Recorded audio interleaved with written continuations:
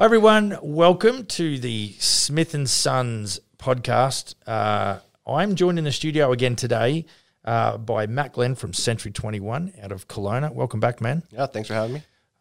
Where we chatted a little bit more of in a general sort of terms in our last episode. Yeah. And we want to drill down on something that is important to you, that you sort of, you've got a vested interest in, if you like. Yeah. And it's more around the lines of property investment. Yeah. And so, if you're in the audience and you've got a bit of an interest in this, then this segment could maybe, give you some options and something to think about. So, this is fairly, unrehearsed. And so I'm going to get you to lead out. And obviously, what we're trying to do is tell me, just give me a bit of a snapshot as to the reasons why you invest, because you are a property investor at the same time as being a realtor. Yeah, I'm the realtor because I was an investor. Right. So you started like in the investment sector and you went, okay.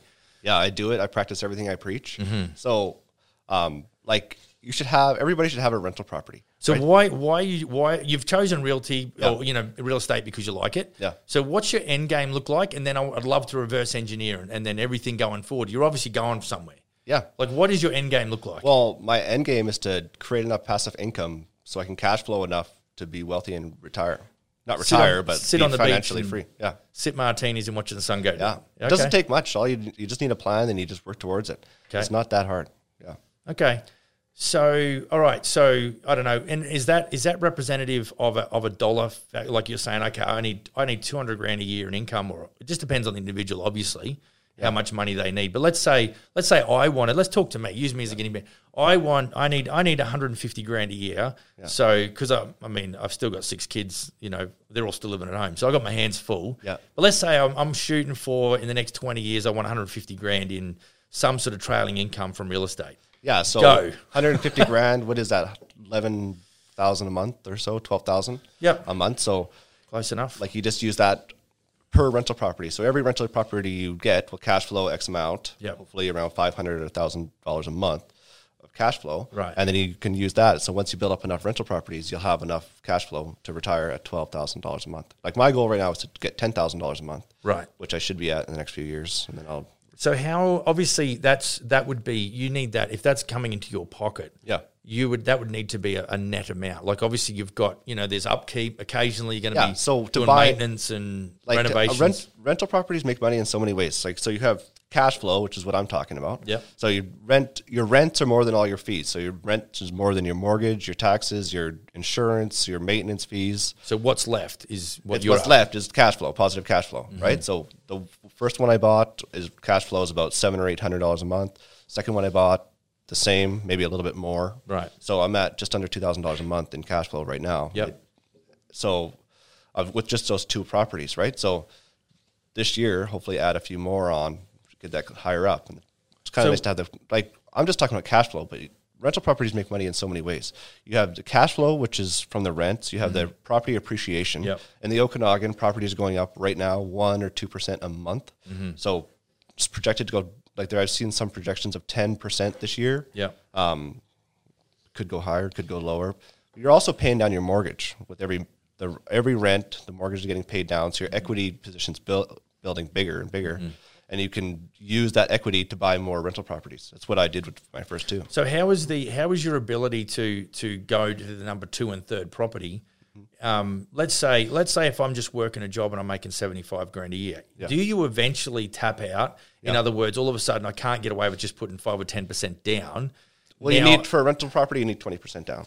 Yeah. Okay. So, but your equity will grow quite a bit faster. And then you have 3 properties, 4 properties, all building equity. Yep. It grows. It's exponential how fast it can grow. So is your growth situation or your growth trajectory compromised by your own, let's say, personal income? Or is it all leveraged against the income of the property, the capital so the rents, you can use the rental income. Depending on your lender, you can use some of the rents to cover the mortgages to cover the mortgage payment, right? Yeah. So, and also as you get more experience, banks will know that and kind of use your experience as a landlord to help you get approved for more. So once you get it to a certain amount, you definitely have to go more creative financing, not just A lenders all the time. Right. So there is options. There's a lot of different options. Basically, the only thing holding you back there is your mindset. You just have to figure out a way to get through it. So what about, okay, so let's talk about the types of pieces of real estate. So obviously you're talking about single detached dwellings. Yeah, the best investments are houses with suites. They cash flow the best, they're the safest. If you have one vacancy, like say one tenant not paying rent, you're at least getting partial rent from the other one. So you're talking minimum 2 streams of income out of that one. Per minimum. So you sort of duplex or up and down. Up and down, or however it works, right? Whatever kind of the property is. Okay. But the best thing to do is how you can grow the quickest is the BRRRR method, the buy, reno, refinance, rent, right? So you buy a house at fixer upper, you renovate it. So the best thing to do is buy a house that doesn't have a basement suite. You renovate a basement suite into the house. So now you've added so much equity into that house because those add the most value. Right. A house with a suite. So as soon as you've done the renovation, you rent it out, and then you go to the bank and you refinance all your equity out. So you pull out all the money that you put into that property, and now you have a cash flowing property, and you have enough down payment for another one, so you can just keep on going. And so that doesn't ever have a shelf life where you can keep that rolling if growth continues and things like that. Yeah, I'm sure that once you get to a certain number, you're going to have a harder time getting financed. Yeah, but there's ways around it. You just have to open your mind, because that would be sad for you to get to $5,000 a month in trailing income, and all of a sudden you've peaked. That you can't get through that ceiling. I promise you that is not going to happen. Yeah. Let's put this in cases of beer. Yeah, that's that. Like if you just said you got a no from a lender and then you called it quits, that would happen. But yeah. So look, one thing you said, part of that BRRRR method is buy a fixer upper. I think that's what everybody's doing. Like, tell me honestly, that's not what everybody's doing. How hard is it to find a fixer upper, dude? Everybody, when I work with clients, almost everybody says, I want a fixer-upper. Then you show them some fixer-uppers, and they don't want a fixer-upper. They want a nice house, right? So it happens. It's almost every client that I have. Yeah. Really? They want a house that's nice and finished. It's funny, I on the last episode, I talked about that when we moved to town, it was really hard to get a rental place. Yeah. So I would, ring a realtor, and he would say, well, there's a property that's coming on the market tomorrow, but I can't get access to it. So if you want to do a drive-by. And so I'd go and do a drive-by and go, I would like to inspect that property tomorrow. And he'd go, no, too late, I've already rented it. And I'm like, are you kidding me? Yeah. And so, with that dynamic happening in the marketplace, which is still fairly, is pretty much the way it is today, then I went and looked at this farmhouse. Yeah. And 3 other couples that had walked through it. And when I walked through it, like I said to the realtor, I said, look, I need a place. Yeah. And I said, have you got anything? And he said, well, there's a farmhouse on an apple orchard you can go and check out. And he said, but it's not pretty. And I said, okay, look, I'm happy to look at anything at the moment. And I said to him, when can I meet you there? And he says, I won't be meeting you there. The key's hanging up in the garage. And so I'm thinking to myself, well, he's telling me it's not pretty, and he doesn't even want to meet me there. Yeah. And it was rotten. I opened the door, and it was the fixer-upper, exactly what you're talking about. Yeah. And so he, this guy made an offer to me. He said, look, if you're happy to renovate it, we'll pay you to do it, and we'll obviously there's a pretty good rental discount that we'll give you. Yeah. And he had 3 other couples look at it, and none of them would go for it. So that kind of is in line with what you're saying. Yeah. But what, so because I think the other, to me, being a builder and a carpenter is that what we call manufactured growth. Yeah. So yeah. you get in there. So you get in there and find a place. Yeah. So look, the thing is, essentially, if I was to go in and do that like I did for the realtor on my place, essentially I did that at wholesale. Yeah. And, the only challenge I have in talking about this strategy, because I'm big on that, is that not everybody has got my skill set. Yeah. Not everybody has got my contact network. Yeah. So what it means is it puts a little bit more financial back pressure on them because they can't go and do what I do. Yeah. I can grab my 12-foot trailer full of my tools and I can go and do a reno. Yeah. Essentially, I'm doing that component of work at wholesale. Yeah. But I think with the demand, especially in this region, you could pay full retail and still do okay as far as manufacturing growth. Yeah, and if you renovated smart. Yeah, you just work it into the numbers. It doesn't matter if it costs, how much it costs, as long as the numbers work out. Right? And also you got to factor your own time in. Like how fast can you do it compared to how fast can I do it? I did my own renovation. Right. And it took forever, right? And at the end, it looks like I did my own renovation. Right. With you, it's like not going to be that way. In and out. You can still make money. You can still do it. It's still fun. Because renovation can be extremely taxing. Like we lived in our house. Right. Tell us about that. Yeah. Oh my Lord. We did the laundry room first. Becca bought hot plate. So our kitchen was our laundry room for however long to do it. And it's taxing. Like we have 2 dogs and it was honestly pretty hard to do that. Yeah. And I think that's where, I guess, for the listener that they, we often get clients that'll come to us and say, oh, Max, we want to take care of the demo and then we want to do this. And I honestly hear what they're saying and their motivations are good, fiscally responsible, but what they don't take into consideration is the taxing part that is on you when it's a timeline. You got to get through it and you got to live with it. Yeah, and then you got to go to work on Monday. Yeah, it's also a happiness factor. It's hard to do that. Like clearing out buckets of plaster. Yep. Is fun for 1 bucket. Make that 150 and it sucks, right? And it's like, nope, not doing this. So the thing is, and two, like a lot of the time is we're dealing with homeowners mostly. Yeah. But I think if you're an investor or you're a fleggling investor and you want to really kick ass and take names, then my advice, and you'll probably agree with something like this, is that you time is money. So I'm not doing it. Like if you can get access to that property that you just bought, before the thing closes, you can get, early get in there early and start renovating. Well, start like measuring maybe, or you want to be able to rent that thing out ASAP. Essentially, you want that thing making money as quickly as you can. That's exactly right. Yeah. So that's another reason, and I guess if you are an investor out there, how do you find the right builder? I mean, I know how you would find it, but how do your clients who buy, when they go, oh, yeah, I'm going to buy this fixer-upper off you, Matt, can you give me the name of a good builder? Yeah. Is because you just promised them and said, oh, this is what you can do, and you talked to them about the BRRRR method and everything like that, and now I'm not going to do the reno myself. Now I've got to find a builder.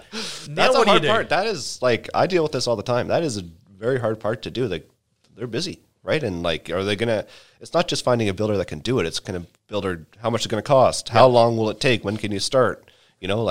It's hard. It's not an easy thing. That's why a lot of people don't do it. But meeting Max. Well, this is the thing. I mean, I got one guy in Vernon here, and he's almost into Christmas. Like, you won't get him.